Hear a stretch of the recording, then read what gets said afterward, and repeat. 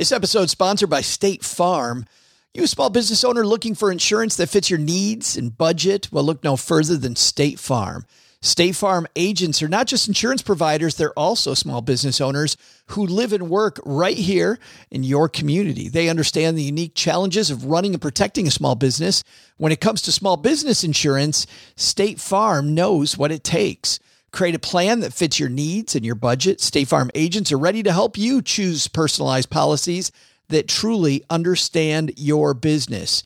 Insure your small business with a fellow small business owner. Talk to a State Farm agent today and get started on personalized small business insurance that fits your needs.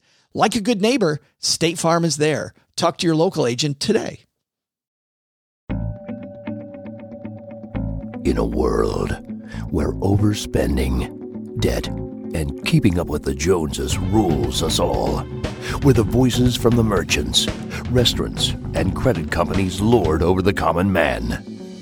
Out of the darkness, like a beacon of hope, comes a new voice. A voice that's rich and creamy, like your favorite butter, and delicious, like cheeseburger pizza on your diet cheat day. It's the Stacking Benjamin Show.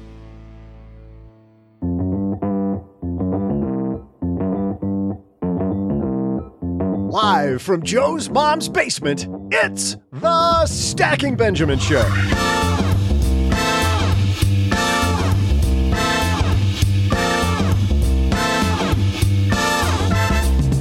I'm Joe's mom's neighbor, Doug, and tomorrow's the NFL Draft. So excited. So to help you go pro with your money, we welcome a guy named Rob who knows quite a bit about big money in the NFL. It's Rob Welch. Wait, did you think I was going to say a different NFL Rob? I don't know what would make you think that. In our headlines, some clients are not happy, to put it mildly, with their advisors. What's going on? We'll share results of a recent J.D. Power poll.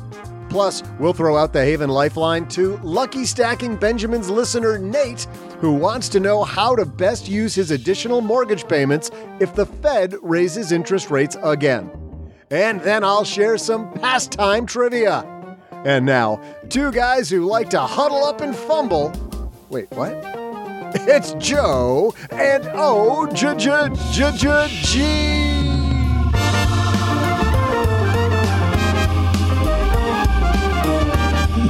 No, Doug. We're scoring touchdowns on this podcast. Hey, everybody. Welcome to the day before the draft. A big holiday here in the basement. Mom has cookies and not a normal Wednesday. But like every other Wednesday, we're going to bring it in the most professional manner possible with Mr. OG here. Easy. Nice try. Mr. OG, how are you, man? You ready for the draft? What's up? Gonna get nachos and beer tomorrow. Watch the draft. No, but I will be. My son turned 16 today, so stay off the roads, people. Oh boy, stay off the roads. In Texas, I think the answer is probably yes. But when is it like the day of you turn 16, you get your license? Because in a lot of states, you still have this waiting period. Yeah, you can. There's this whole process and some sort of restriction, that they're only supposed to travel during certain periods and stuff like that till they're 17. But yeah, he can. Only to pick up dad at 11 p.m. from the bar. That's the only thing he's allowed to do. That's totally fine because you're with your parent. That's right. In fact, that would probably be an attaboy for, if he gets pulled over. Son, why, what are you driving? Like, my old man's passed out in the back again, officer. And I wouldn't let him drive home. He'd be like, good on you. Get him home. Good boy. So stay off the roads in Dallas. You know how most parents teach their kids, like, imagine there's an egg under the accelerator, so you're slowly pressing down on that, so you don't just jam it? No, you never did that? No, an egg? No. Yes. Yeah. Why would I want to crush an egg slowly? You just got to be nice and all easy. All gas, all brake, baby. Oh, I thought yours for your oldest was, now remember there's a Jell-O shot under there. So you got to be nice and easy. Watch out for the drywall, son. Oh, too soon? Do not drink and drive, people. That wasn't a drinking and driving joke. That was a not at all. Ridiculousness joke. No more ridiculousness on this show. We're getting at it. By the way, I do have to say one more thing. Big thanks to the Webbies for honoring us. I don't know, OG and Doug, if you guys saw that, but we scored an honorable mention. This is the first time, while we have had Bankrate call us Best Personal Finance Podcast, Kiplinger call us that. This is the first nod we've gotten outside of our niche. This was just the advice how-to portion of the Webbies. Some of the people named alongside of us, 5 finalists, 1 more honorable mention. Idris Elba's podcast was one of James those. Bond. And is he going to be the next Bond? No, it's been a rumor for like 10 years. It's a rumor. I don't know. He'd be a great Bond. He'd be a wouldn't I he? know James he would. Bond. He'd be awesome, but it's never happens. Well, they got to have The somebody. Pixar podcast. Yeah, the Pixar podcast that they did with the BBC is up there. And by the way, our friends Nicole Lappin and Stephanie O'Connell, who does the Real Simple podcast, the only other 2 finance podcasts mentioned. And by the way, the other honorable mention alongside us, the Grey Goose podcast. Speaking of drinking. Perfect. Yeah. Perfect. Joe, I took a look at that, and that is very, very cool. But what I didn't remember noticing is, were we noticed for the whole podcast? Were we recognized for the whole, or an individual episode? It was the entire podcast. Yeah, it Because wasn't. it seemed like there were some, I was clicking through categories, and then I thought I saw that some were individual episodes and others were the whole thing.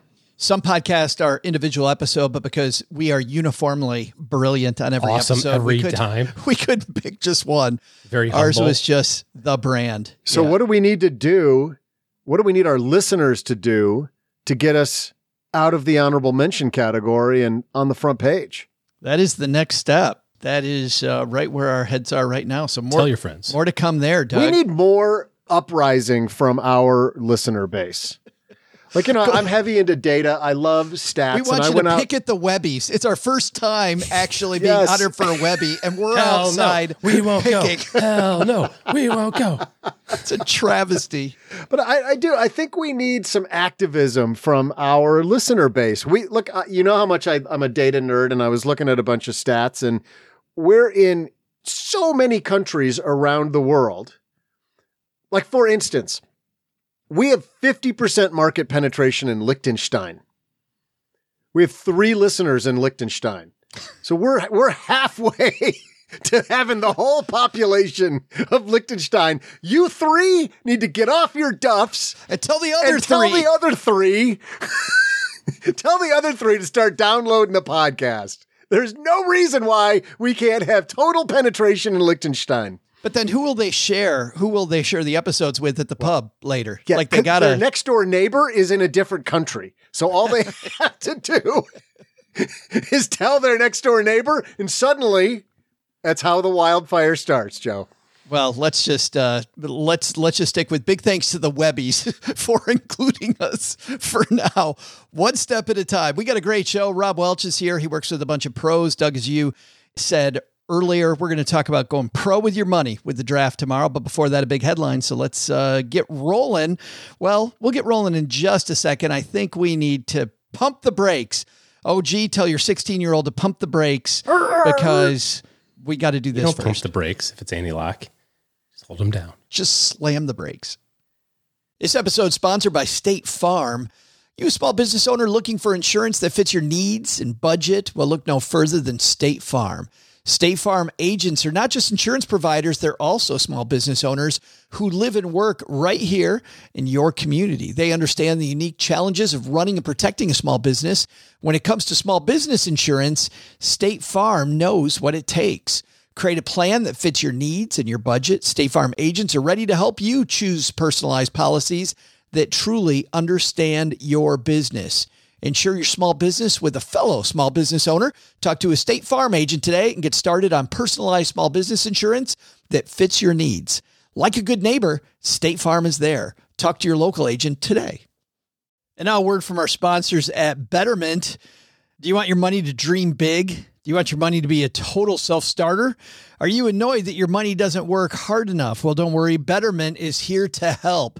Betterment's the automated investing and savings app that makes your money hustle. Their automated technology is built to help maximize returns, meaning when you invest with Betterment, your money can auto-adjust as you get closer to your goal, rebalance if your portfolio gets too far out of line, and your dividends are automatically reinvested.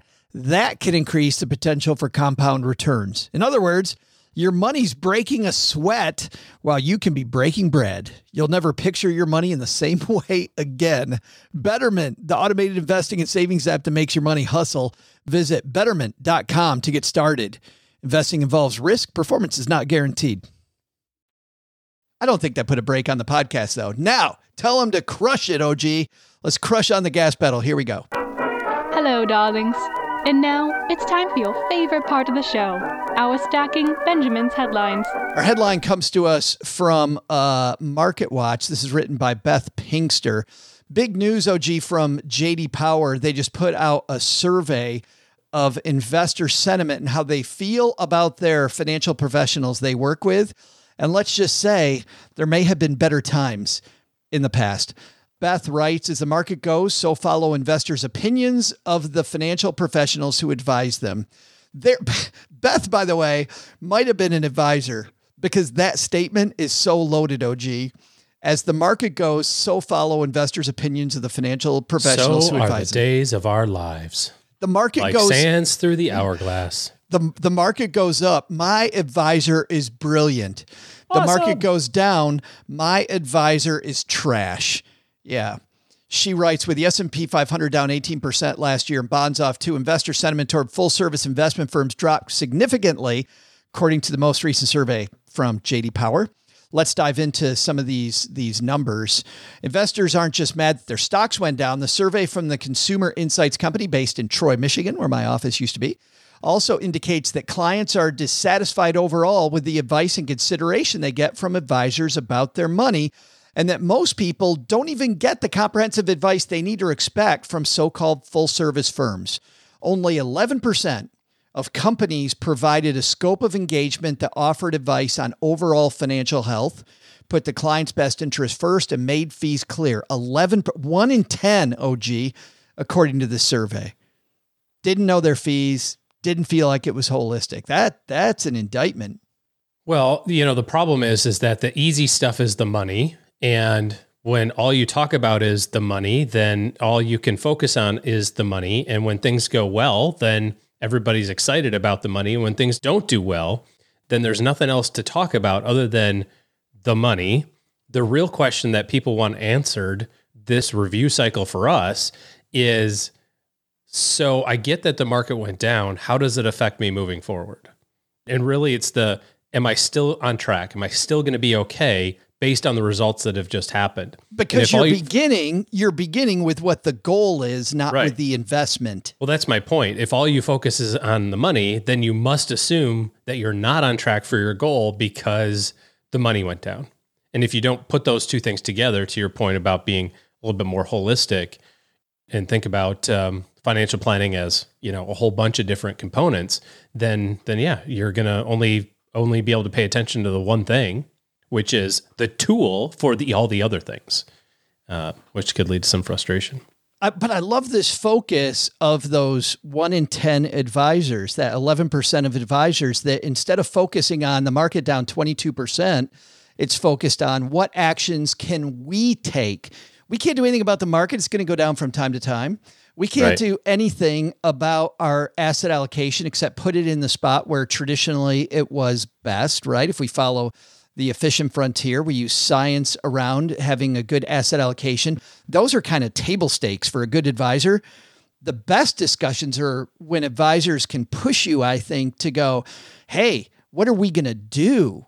And when you have a meeting with your advisor about what are we going to do, it's so much more powerful and so much, I don't know, you can come out of a year like last year going, I just been given a gift. This is a big opportunity versus 89% of people upset with their advisor. Yeah, I think it really just boils down to making sure that we recognize that investment planning is one of the areas of financial planning. And so there's 6 other areas. So it's important to focus on those other pieces as well, because they all work together. And if you're not going to deal with insurance, or you're saying, well, I don't want to do the financial planning work because it's very difficult. I was talking to an advisor a couple of weeks ago about their business, and he said, yeah, I don't really do the planning thing. It's just really hard to do all the data entry.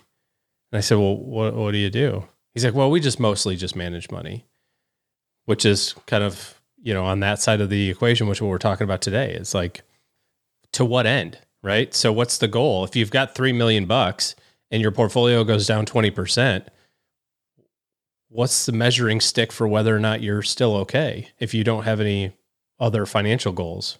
If your pursuit is my 3 million needs to turn to 4, otherwise I must be in trouble, I think you're doing yourself a big disservice, both as a consumer and as an advisor, frankly.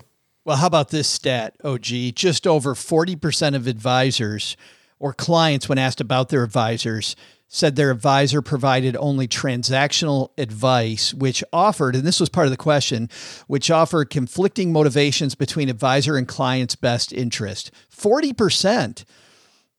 I think there's two indictments there. Number one is 40% of the people in this survey say their advisor was transactional. That's a problem for the advice industry. But I think there's another one, which is while times were good, while the market was going up, 4 in 10 clients accepted that type of an advisor on their team. They're like, yeah, okay, it's good. And then the market goes down. They go, yeah, this isn't good. Well, that's all the same part of the same, the same thing that we're talking about here, just a different angle of this. When all you have is investment conversations, then the only conversation you can have is around investment changes, right? And if you're getting together with your advisor and all of the conversations are around, I think we should switch this fund, or I think we should switch that fund, or this ETF is better than this ETF, or, we're going to use this manager instead of that manager. If those are the conversations that you're having, then my question would be, to what end? So why are we making these changes? And if it's something like, well, our economists believe that, or I think that based on market conditions, if those are the phrases and vocabulary that you're experiencing, you're missing out. I think as a consumer, you're missing out on linking the things that you want to do with your money to what your money is doing. Because once you have clarity around, here's the stuff I want to do, and then here are the resources that I have to support the things that I want to do, then all of the other decisions around that are easy. It's really simple to pick your investments and stick with it because you go, well, this is serving the purpose of the thing I want to do, not just, oh gosh, the market's down 18% today. So, that must mean I need to do something. Quite often the right answer is to do nothing. And, don't get me started on the whole, let's trade at the bottom of the market too. That's really ridiculous. This author, Beth Pinkster, continually hits the button. Listen to this line from her. She says, the mere fact that people equate market performance with advisor satisfaction underscores the problem in the industry. How many times have we seen in these online forums, people go, well, I can pick an ETF myself, so I don't need an advisor. That's not what are you talking about? Yeah. Like it's not about market performance. There's some big problems. It's a component of it for sure, but it's a Sure. component of it in the grander scheme of what your family's financial goals are. And once you have clarity around what you want to do, then you can start making sure that you make investment decisions that are aligned with the things that you want to do, not just arbitrarily ETF picking. Well, sure, OG. So the advisor component's actually going to be the opposite. Your satisfaction with your advisor should not be that they bailed out of funds at the right moment like some magic wizard and then put you in funds that didn't go down like some sort of, prognosticator. It's somebody who taught you what you can do to make sure that you don't have to be a wizard. How can you persevere when there's a storm in your portfolio? So market goes down. Your advisor satisfaction should be based on how well they help you navigate through the storm, not that they somehow managed to avoid the storm. Right now, as we're recording this, we have a storm that is stretching from Texas to northern Michigan. It's the same storm. Like if you're in the United States today, right now, you're not avoiding the storm. It's going to happen. And yet people think, well, my advisor would get me away from this. Probably not. I want to use an analogy. We often say that you need to be the CEO, right? You need to be in charge of your financial plan. You cannot delegate that responsibility to some advisor, and you shouldn't. Like, why would a CEO do that? Go, hey, I'm going to come back twice a year and see how all my VPs did. For today, I want to talk about coaches because we've got Rob Welch coming up next, talking about the NFL draft. And you guys follow the Detroit Lions like I do. And there has been a change. And everybody said at the end of the year last year, there has been a change with the Detroit Lions. And you know what it is? It's the coaching. It is specifically coaches that are focused much more on big picture and this holistic approach that they're taking. It's not one player. They got rid of their best player, OG. They got rid of Matt Stafford. And for non-sports fans, I apologize. But I think that when you look at what Dan Campbell's done in Detroit, the assistant coaching lineup he has is fantastic. And I think if you see yourself as a CEO or head coach, you got to look at the caliber and quality of those assistants. Doug? Well, and, just to take the analogy further, it's not just the coach, it's the connection of the coach to the players.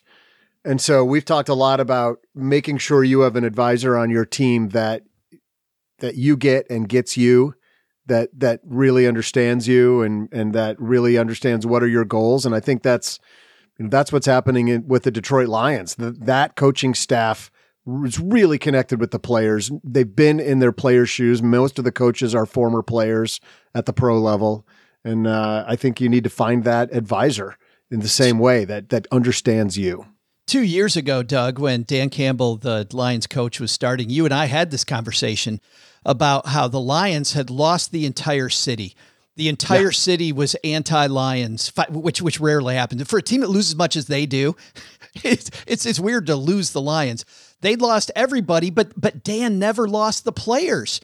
Week 16, week 17 of a hopeless season, Detroit still played these teams to the wire with nothing to. You could see it, and how he lost all the fans, but the players were still there and they were still focused. Proved last year when they made this late season run, and I don't know. So if you found an advisor that you believe in, but the market goes to hell, this is the analogy, right? Stick with it. Because it's not it means more to be with an advisor that you're well matched with, maybe.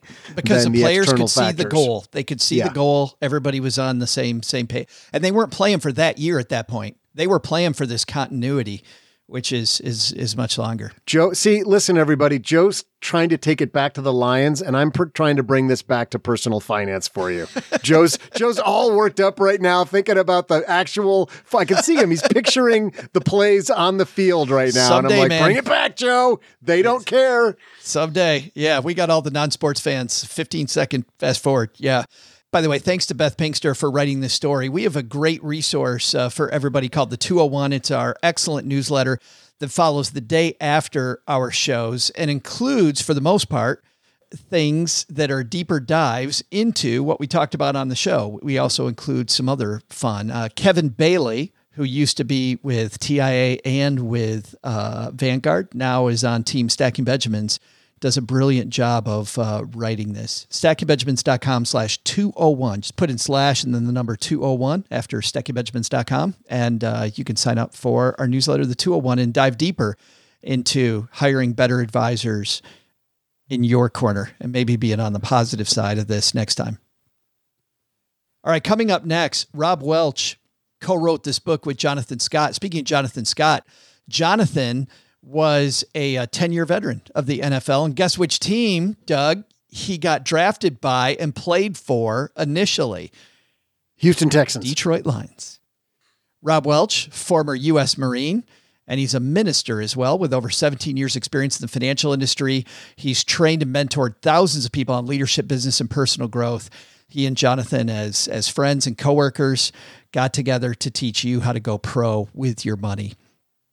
But before we get there, I think, Doug, you've got some related trivia for us, don't you? Sure do, Joe. Hey there, Stackers. I'm Joe's mom's neighbor, Doug. And since we're on the topic of pros today, you should know I'm somewhat of a pro myself. Not exactly on the field or like in the pool, but hey, it's pretty much the same thing. While the pro football players were strapping on their shoulder pads, I was hiking up those really snug Speedo shorts for my art, synchronized swimming. Same thing. Really? In fact, if it weren't for my pesky swimmer's ear and Marge, who could not keep a rhythm, and she ruined everything at the Northeast Texas Regional Meet, thanks Marge, I was a shoo-in to go pro. I was going to go pro. All the ladies in my YMCA water aerobics class told Joe's mom they thought I was a natural, or maybe something about au naturel. Tomato. It doesn't matter. I hated letting them down, but my pro in the pool days are probably past, ladies. Speaking of pros, George Blanda was drafted by the Chicago Bears way back in 1949. He played in the NFL well beyond the usual age, finally retiring at age 48. He tops the list of the oldest players of all time, and that brings me to my trivia question. 5 of the oldest players in NFL history played what position? Think about it.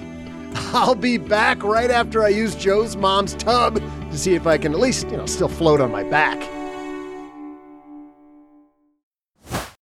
We all have smartphones, and we all know they're pretty amazing, but they can also be amazingly distracting, especially when we're around other people. Oh, God.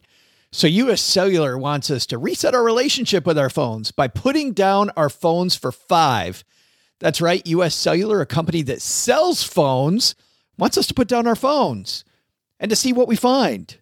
Learn more at uscellular.com/built-for-us.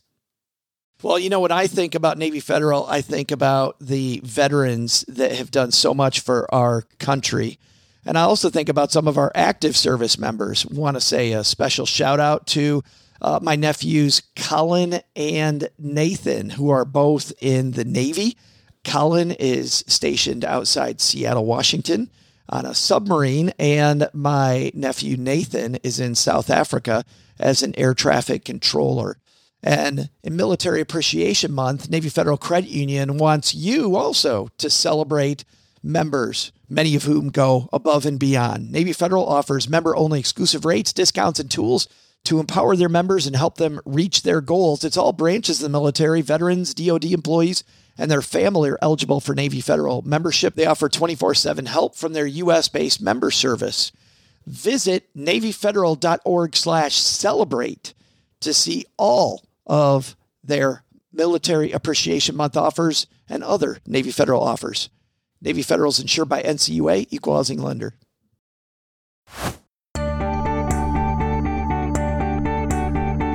Hey there, stackers. I'm wave maker and a lifeguard's nightmare, Joe's mom's neighbor, Doug.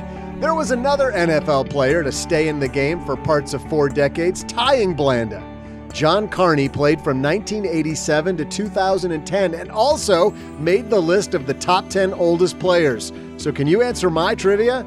The question is, 5 of the 10 oldest players in NFL history played what position? If you said kicker, you're correct. And now, how about the kicker of this podcast, getting you ready to go pro in money with the help of Rob Welch? Well, tomorrow with the NFL Draft, super happy to talk to this guy. Mr. Rob Welch is with us. How are you, man? Fantastic, Joe. How are you? Well, I'm good, but you're a guy who has been close to athletes and close to the draft. What's going through all these athletes' heads as they await the draft tomorrow?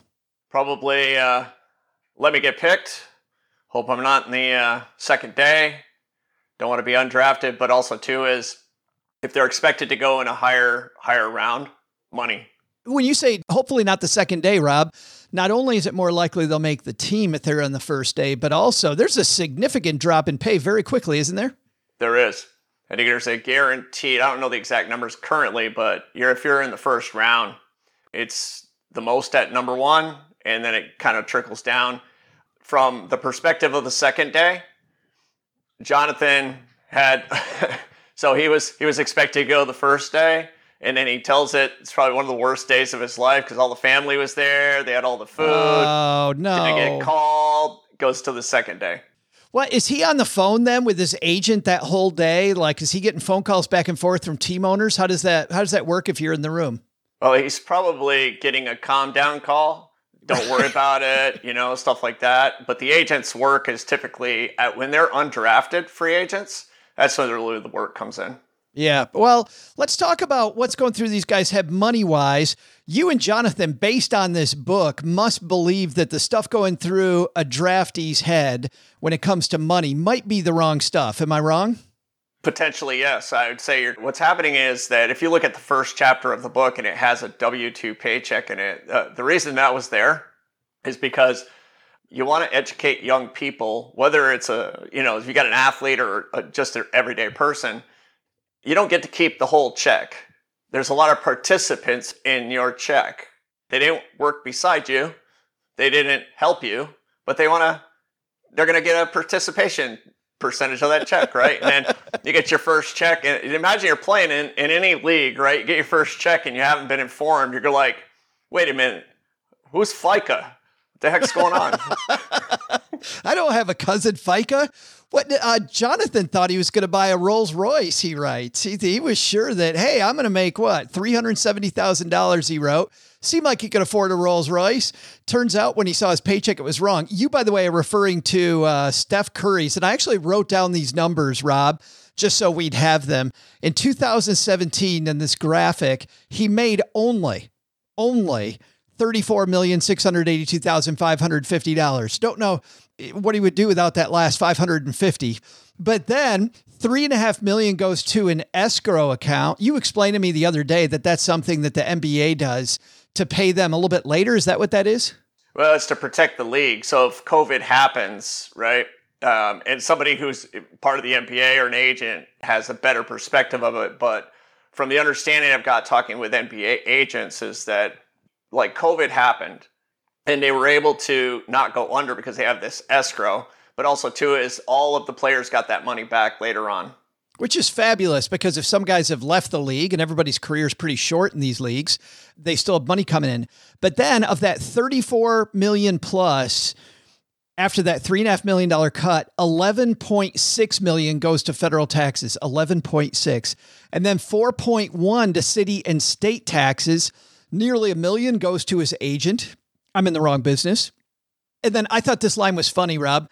18,000 goes to a 401k. Steph Curry, high five. Max funds is 401k, which for him is our average stacker, max fund in your 401k is a big deal. For him, it's an afterthought. But then he gets to add back some from earlier. He's got 750,000 of escrow, giving him just over 15 million of 35. He's got less than half of his paycheck, Rob. Like you guys make a big point of it's not what you make, it's what you keep that's important. Yeah, absolutely. The thing is too, is that you pay where you play. Steph happens to be in California. It's one of the highest state tax states all around. Imagine if you live in Texas, no state tax, right? Cost of living is a lot less. And then you go play there, but you got to pay there. And then states like New York have 4 different taxes, federal, state, county, and city. So if you live there and you play there, you're hoping to play in a state that doesn't have a state tax. It's actually funny, Rob, because as you're talking, I'm thinking about our average stacker out there going to go pro, and I'm thinking, what does this mean to them?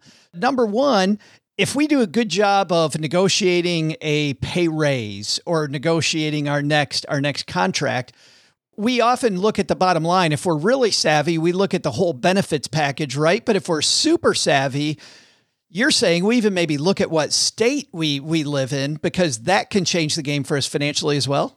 100%. Think about this, right? California, take the Bay Area, right? We moved to Dallas from the Bay Area 6 years ago. It's night and day as far as cost of living. Night and day. I mean, we came out here and we were like, that house is only $1 million? Are you kidding me? I'm like, what?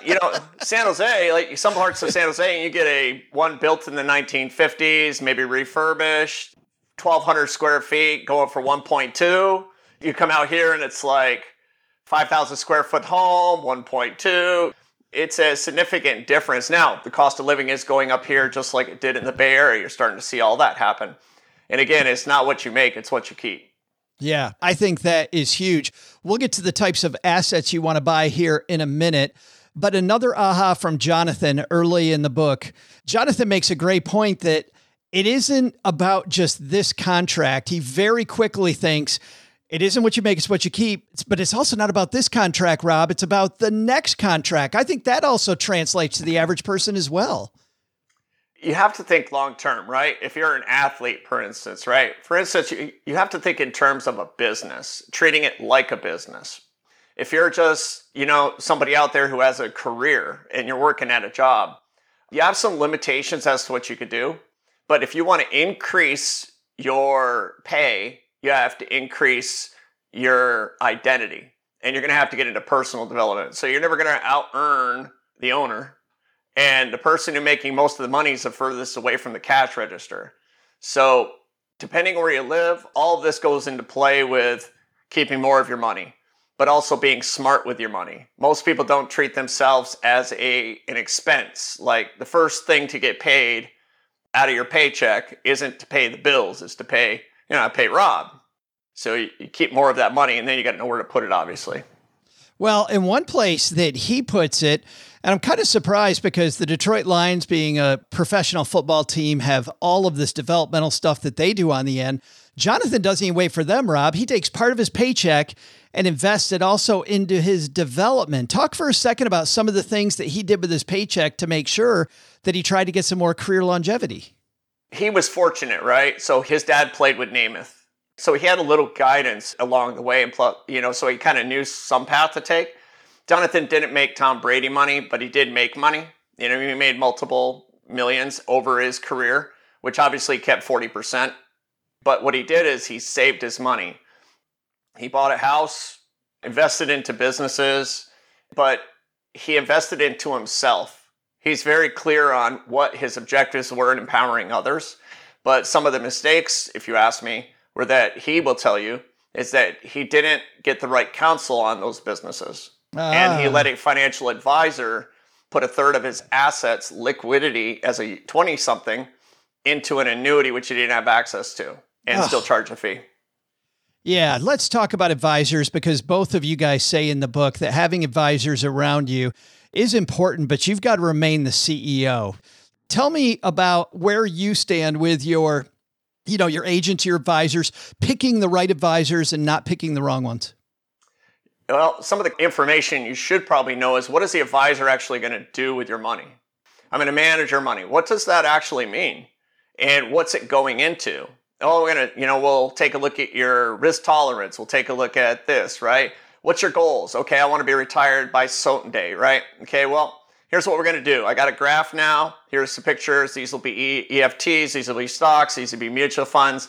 And then you go, okay. And then you don't even ask, like, what the heck are those? Or if you do ask them, nobody knows what 12B1 fees are, right? And everything, if you make a pancake from scratch, the baking powder without it, it's a flat jack.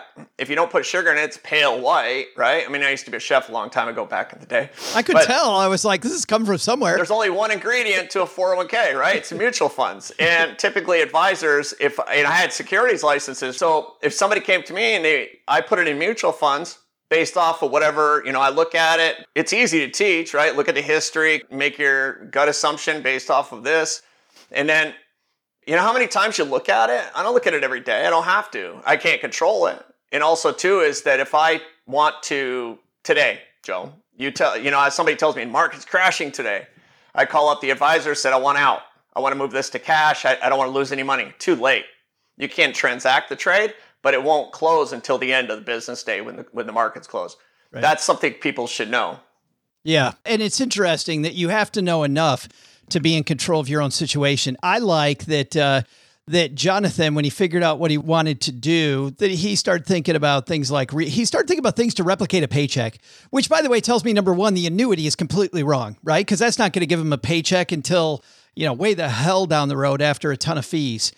But he starts thinking about a paycheck, and then he thinks about, well, maybe I need to know a little bit about real estate. Still need people around me, but I need to know. He is pretty obsessed with the fact that he knows his career is short, but he needs to make money forever. So he works on creating an engine. Part of that engine, though, Rob, he talks about discipline. You two both talk about discipline. He needs discipline, of course, to reach the NFL. You needed discipline. As your time is, I don't think you get through the Marine Corps without having some discipline. You and my co-host. Is good money management truly about discipline, or can we find ways to make discipline matter a little less? There's only so much you're going to do with the actual money sitting there, right? So the idea of being clear on what you want the money to do for you is going to be another thing. Revenue generating assets to replace the current income. But then you have to take a look at how will it sustain itself through an economic kind of downfall, right? It's going into business, it's the same thing. But what can I do today to get that money to generate revenue and work for me like little soldiers? People pay money and spend money to survive. Then they go spend money for comfort, but they never have a delayed gratification to wait upon that until they invest this money into things that are going to produce money consistently, whether they show up to work or not. Then they can go into comfort. Yeah. It's so important to have those assets first. You talk about two things we all need if we're going to be pro with our money. We need a budget and we need a personal financial statement. First of all, let's start with the budget. A basic way to set up a really workable budget, Rob, because a lot of people hate the B word. Yeah. You want to take a look at, okay, here's how much money I got in my paycheck, right? Here's what's going to be coming in for the month. But we'll take a look at, okay, what expenses do I have to fixed expenses that are going to have to be paid, whether it's rent, utilities, my car note, everything that has to get paid, right? Plus saving 10 to 20% of your money should be written down on that list. And by the end of the day, if you take the money coming in minus the money that's got to go out, right? Not any extravagancies, not takeout food, your groceries, to sustain yourself. And you take a look at money coming in minus money that's got to go out. And if I have a negative sign in front of it, that's not a good sign. And so creating a budget not only tells you, here's what we've got, but then also the budget on top of it tells us, okay, how much am I trying to save for what? Then you can start to take a look at, okay, I've got this money left over. How am I going to allocate this money? My son works for me. He's 27 years old. He understands money. He loves to save money. And just recently having a conversation, look, you're making more money, but you're not saving more money. And he's like, I can pay you all the money you want, right? I mean, you get the family legacy, you can do whatever, but you're not, I can pay you another $50,000 this year, but you're not going to save any of it. So you got to get that under control. I told him mint.com it's free. I used it. It helps you set up budgets and it's free. Right. But most people don't have a budget. I like the ability on Mint or any of the other lookalikes that you can set up these barriers that I remember when I first began taking control of my money and I was setting up these, getting this was right after Mint came out. I get this text message while I'm sitting, I think it was literally at Olive Garden. So no shame, guys. I'm a soup and breadsticks guy. So I'm sitting there and we just paid the bill and I get this message from Mint telling me I'm over my food allocation, which was great. It's like this, you can't go pro, Rob, without data. It seems like you need as much data as you can get. Mm-hmm. I found that people have limiting beliefs around money. If you go to Best Buy and the guy's trying to get you on, get financed, right? They don't have commissions, but I'm not going to finance a TV. Nobody really understands what that implication is to go finance a TV or you finance a couch. Okay, every time you're sitting on the couch, just go ching ching. There's the bank just made money. Your Visa card just made money. To think of it in terms of like leveraging debt later on. Debt is not a bad debt if you can leverage it for the right reasons. However, budgeting is critical to get everything under control. But when you're talking about data, Mint, I remember getting the alerts. It's in the yellow, right? You know that you're this much away, right? But if you don't understand where your money goes, I mean, I remember back in 2000, whatever it was, and making millions. And then I look back and I was like, where'd all the money go? And that's the worst feeling in the world. Like, just, where'd it go? And I wasn't really, you make money, you forget about budgeting and like, just okay.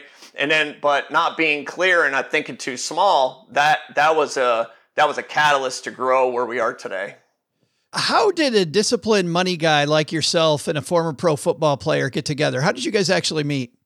Well, I came to Dallas 6 years ago, and a business partner of mine that we connected out here and started moving together. And he ended up meeting Jonathan at the W. He's from here. So he met Jonathan at the W Hotel. There was a former, the NFL alumni event he had invited. He's very successful by all means. And, you get all these guys that didn't play in the NFL and they're just kind of like fan struck or whatever. And they're all coming to Jonathan, blah, blah, blah, asking just, what's your favorite team or this and this? And towards the end of the event, Ken approached him and he's to say, hey man, what's up? And he's just expecting something different from Ken, business partner, Jonathan. And he tells him, no, man, how you doing? I'm from here. It's like, he asked Ken, what do you do? He goes, I work with athletes, keep more of their money in taxes. Well, a hot button for that athlete or former athlete is taxes. And Ken just happened. And what happened is they ended up having a conversation 7 hours long just in life. So he comes back to me the next day, man, you got to meet this guy, Jonathan. So me and Jonathan, Ken, we get together, we're talking. And if you ever meet Jonathan, he's just a great guy. And he has the presence about him, right? And we're to say, man, what's your goal? What's your purpose? And he goes, empowering others. And I was like, man, this is like, so what are you doing today, right? I mean, what do you do? And we just connected, and he ended up becoming a business partner. Ken wanted me to talk to him about money and kind of walk through, and Jonathan is very he wants to learn, right? And I'm a patient guy, and I love teaching, and so we ended up connecting, pulled up his NFL accounts at one time, and he didn't know how they worked. He kind of like, I go, we go in there, and he found out you can't touch your 401k till you're 45.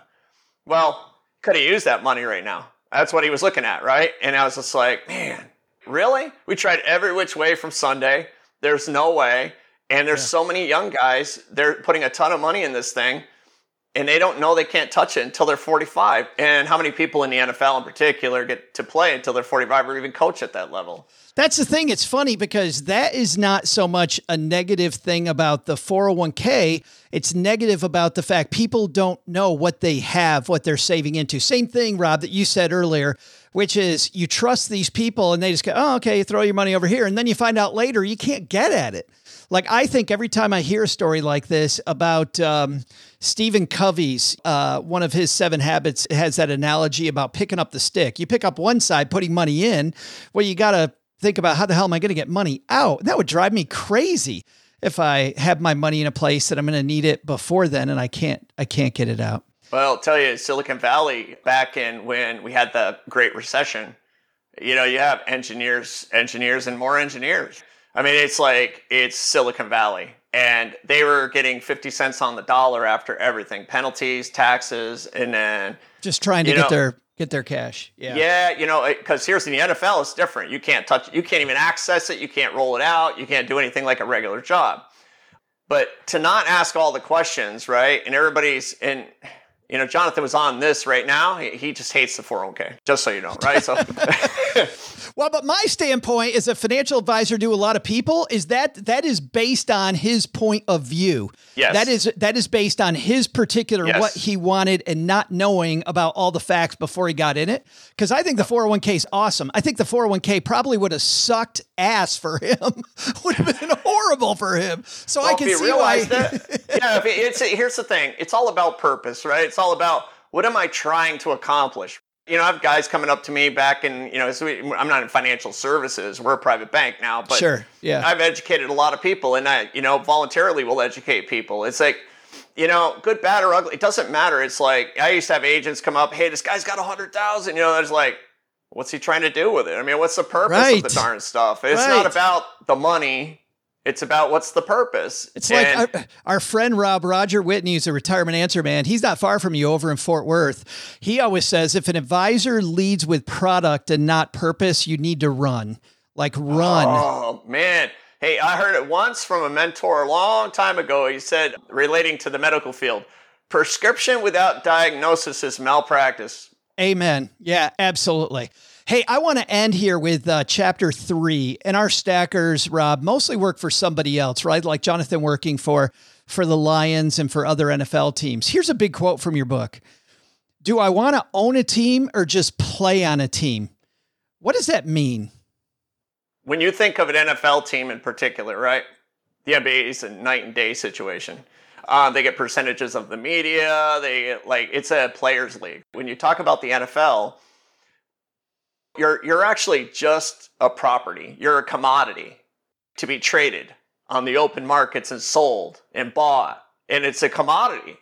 And you're in a gladiator system, but the owner's making most of the money. So people, they're excited to play football. They're excited to be in the league. They're excited to get there. But they never think in terms of owning a league, owning a team, I mean. And if you were to think in terms of ownership, versus using this money coming in right now that will basically, I'm treating the NFL career as a business. This is Rob LLC. And treat it like a business. But would you rather be the owner of the team? Let's say the Cowboys, Jerry Jones. Would you rather be Jerry Jones or would you rather be Ezekiel Elliott? This was such a powerful concept. And I wanted to end on that, Rob, because I think that realizing that it's brand you, that no matter who you work for, you are the business owner of your life, and thinking like a CFO or a CEO of your own life. I mean, when I look at Jonathan playing for a different team, he still throws money into his development. He gets burned, so he learns what type of assets he likes, which ones he doesn't. He starts thinking about setting up a paycheck for himself that's going to be sustaining. I mean, talk about a business mindset. That is phenomenal. Joe Dispenza's got a lot of great stuff, right? You'll never out-earn your self-esteem, number one, right? And if you're just going to stay an employee, then be the best you can, but grow in it. But personal development's everything, right? Joe Dispenza wrote a book on breaking the habit of being yourself. I think Dr. Robert Anthony had a good book precursor to that is a smaller book, easier to understand, is the Beyond Positive Thinking. Both books' concept is removing those limited beliefs on what you deserve. And people's financial, emotional intelligence, it has everything to do with everything and how you grow your identity. People that there are certain things that people do in habit form that it doesn't cause them to go get to where they want to go. But I just talked with a guy at church, and he's one of the leaders at the church, and I'm one of his mentors, and we just started talking, and he's asking me, he's trying to go full-time ministry. Man, I said, well, how much money is a money? And he goes, man, if I just had $1 million. I said, well, what'd you do with it? He goes, man, I wouldn't have to be like this. And everything was I, me, or mine. I said, man, you're thinking way too small. I said, everything's about you. I was like, what about ministry? I mean, you're put so many limitations on how you think about money and what you're doing. And I sent him Joe Dispenza's thing, highlighted areas I had in it, right? This dude blew up. Like, it really removed his thing. He came back. He shows me yesterday at church. He's got a plan put together to do this and this now. And he's like, he wants to actually teach what I taught him because it benefited him. The book is The Winning Playbook, Strategies for Life on and Off the Field. Rob, I'm assuming it's available everywhere. Yeah, it's sold out at one point. It was like, but it's free on Kindle right now too. Oh, well, I got to tell you, I love the fact that this book's written for NFL players and it's being eaten up by people like us. Like, I just think there's such an analogy here that you and Jonathan nail. I got to say, man, thank you for helping with the draft tomorrow. All of our Stacker Nation, wherever they got drafted, make the most of that paycheck. Now they're bringing it home. I really appreciate it. Absolutely. Great to be with you. Hey, I'm Mr. Wow. And I'm Mrs. Wow from Waffles on Wednesday. And when we're not eating waffles, we're stacking Benjamins. Man, big thanks to Rob for helping us go pro. And you don't want to be like a lot of these people like Jonathan was, OG, thinking, hey, I'm making $370,000. I can afford a Rolls Royce. Yes, you can. Do it. Probably not. And I love this idea of building a house with your money, right? That's going to sustain you for a long time. Like, I feel like Jonathan nails the fact that his career is going to be pretty short. So he needs to build an engine that's going to sustain him after a pretty short career. I think we overestimate our ability to continually bring home the bacon, OG, and we don't think enough about building this other engine. I think we think, okay, this is my long-term money, but building an engine, I don't know why that resonates more with me, but it certainly does. I like it. By the way, back to your trivia, Doug. Did you say tomato? Like literally the same word twice? Isn't that the phrase? I thought it was, isn't it tomato? It's spelled tomato. I don't know. We just had honorable mention for excellence and we can't read the words. I did read the words. I read the words that were on. They're spelled. Do you want me to say the slash in between tomato/tomato? There, is that the right phrase? Did I say it right now? That's the excellence you get on this show, everybody. That's it. That's excellence in motion when it comes to our trivia. You're welcome. Hey, let's throw out the Haven Lifeline and tackle some of life's most important questions. Our friends at Haven Life Insurance Agency, OG, they put what you value first. Do you value tomatoes more or tomatoes more? I value seatbelts. It's your loved ones and your time, and you're hoping kind of the same thing. That you get a lot of time, like years and the years, enjoying your loved ones instead of screaming. What's that joke about grandpa dying peacefully in his sleep, but the other three people in the car that he was driving were screaming?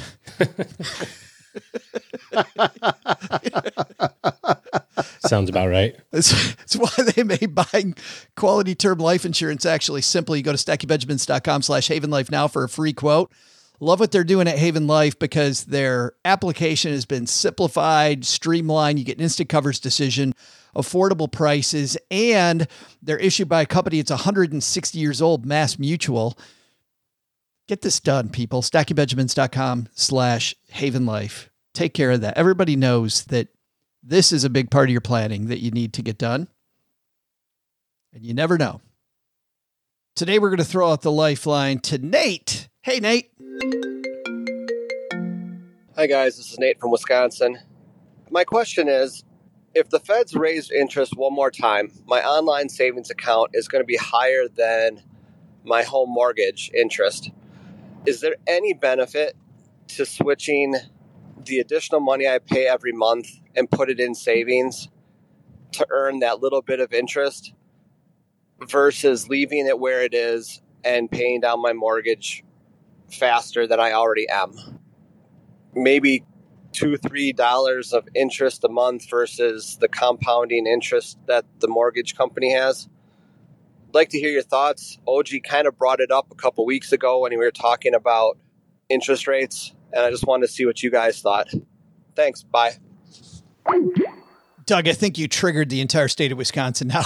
Yes, I did. They're like, we are going to let them know what true Wisconsinerish is. Cheeseheads. We established this on Monday. And I was really doubting Nate until he said, OG.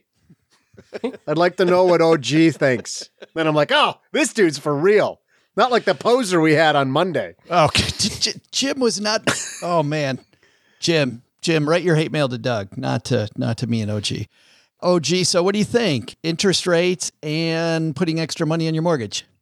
I think that you don't upset the apple cart.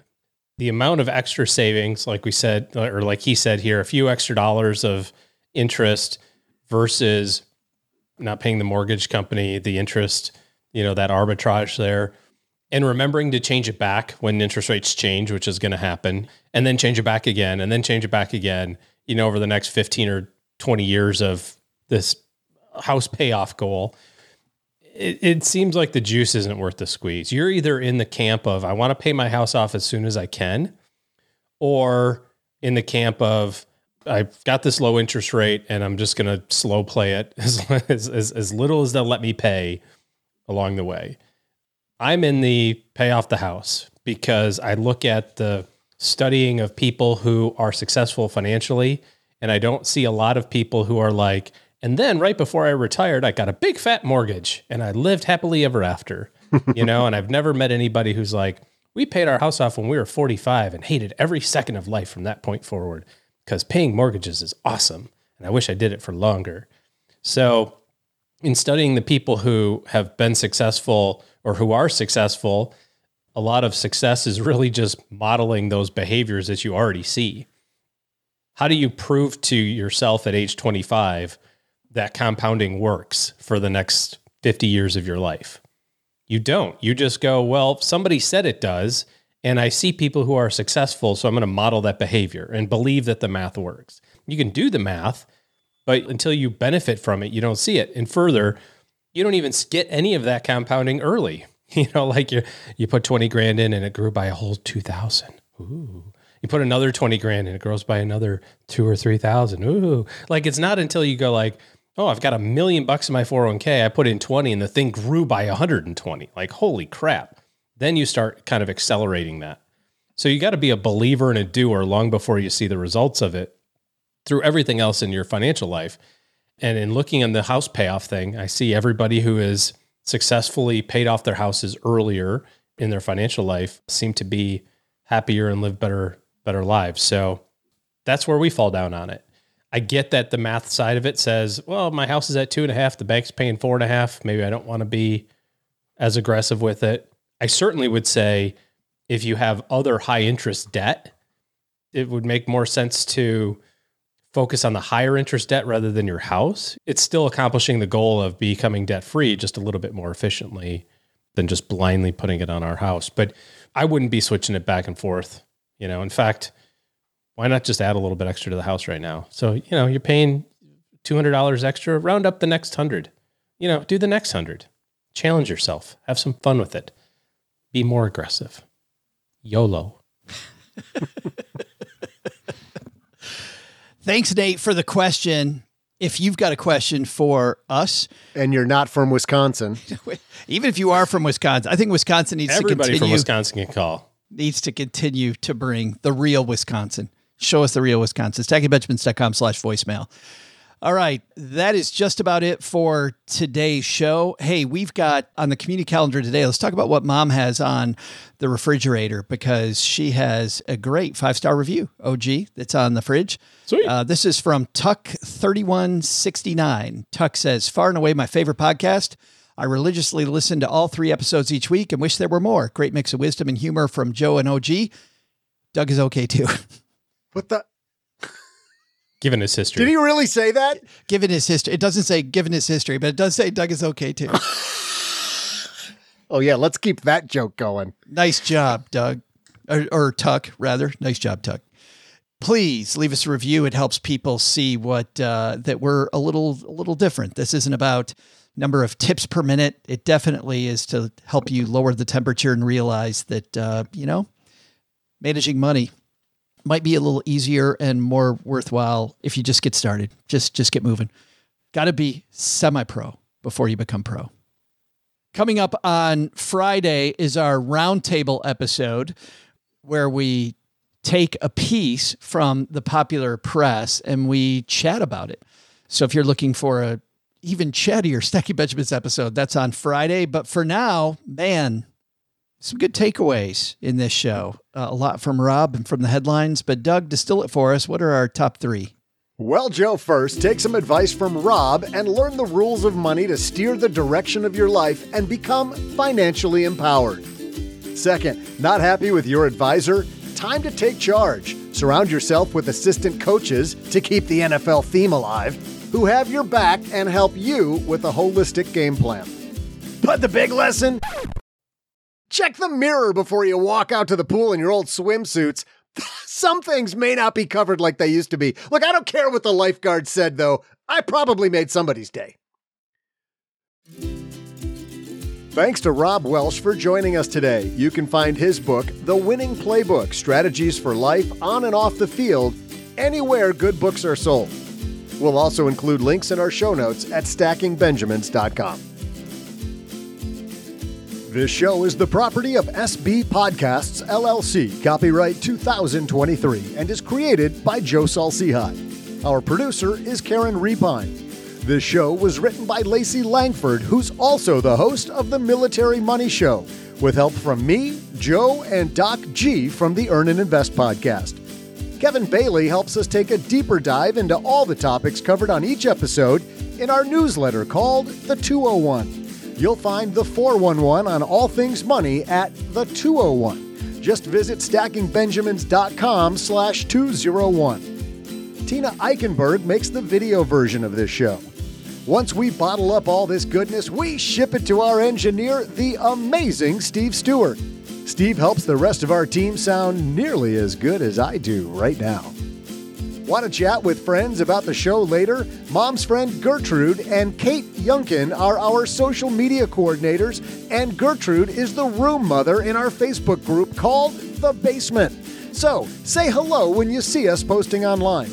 To join all the basement fun with other stackers, type stackingbenjamins.com/basement. Not only should you not take advice from these nerds, don't take advice from people you don't know. This show is for entertainment purposes only. Before making any financial decisions, speak with a real financial advisor. I'm Joe's mom's neighbor, Doug, and we'll see you next time back here at the Stacking Benjamins Show.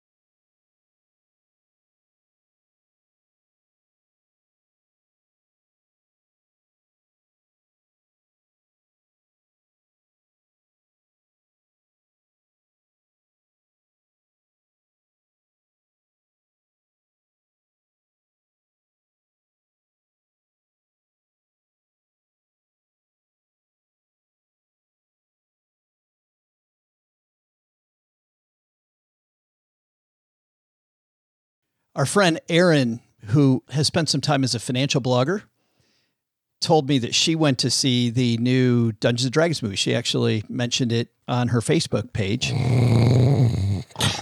What? And I thought, as a guy who, when he was 13, played a ton of Dungeons & Dragons Shocking no one. with my brother and my cousin. Can you email me the rest of this story? I even saw this movie OG and I thought, yeah, I don't think I want to see this. I think. Why are we talking about it? But then she said that it was decent. And I was like, yeah, no. And then Cheryl told me, she's like, oh, Cheryl wants nothing to do with Dungeons & Dragons. She goes, oh, that new Dungeons & Dragons movie looks really good. Let's go watch it. I'm like, who are you? No, she didn't say that. She I've known did Cheryl say a it. long time. No. No. Walking in her sleep or talking like when she... No, that doesn't count. You can't get her drunk and be like, you want to see Dungeons & Dragons, right? No, you ask her. Because I was surprised too. And it's like then, the magazine cutout. Like you take all the letters. Yeah, like it's a ransom note. Please, God, save me. I'm in a Cinemark having to watch a Dungeons & Dragons movie. No, you just splice together a whole bunch of conversations that you've had. And it's like, oh, yes, Joe, I would like to go to Dungeons & Dragons movie. It's like, see, you said it. I don't. Oh, God, hate that. Right. So then we look at have you seen the Rotten Tomatoes on this movie? Like 95% positive. 95%. No, of course not. Anyway, here's a quick trailer for the starring, by the way, one of the Chris's. Which Chris? Anybody know? Hemsworth. Nobody cares. Nope.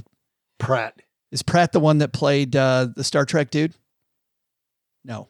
Pratt's the one from Parks Looks and like Rec. you're really committed to this too. Who's the Star Trek Chris? The Wonder Woman Chris? Just get it Evans. over with. Yeah, Chris Evans. No, not Chris Evans. God. Captain America. Chris Thompson. Chris Jones. Chris Williams. Pine. Chris Pine. Come on, guys. Oh, yeah, Why are that we A-list talking actor that about we all this? think of. Chris Pine, yeah. You don't like Chris Pine? Just Dungeons and Dragons. Like everybody turned us off as soon as you said Dungeons and Dragons. What is that?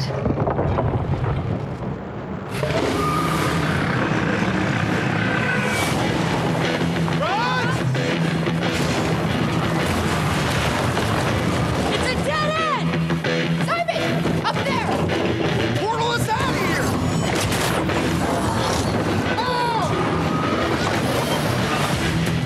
We're facing the greatest evil the world has ever known. She's executing our people. This is unlike anything we've ever seen. What's trying to kill us this time? Pretty much everything.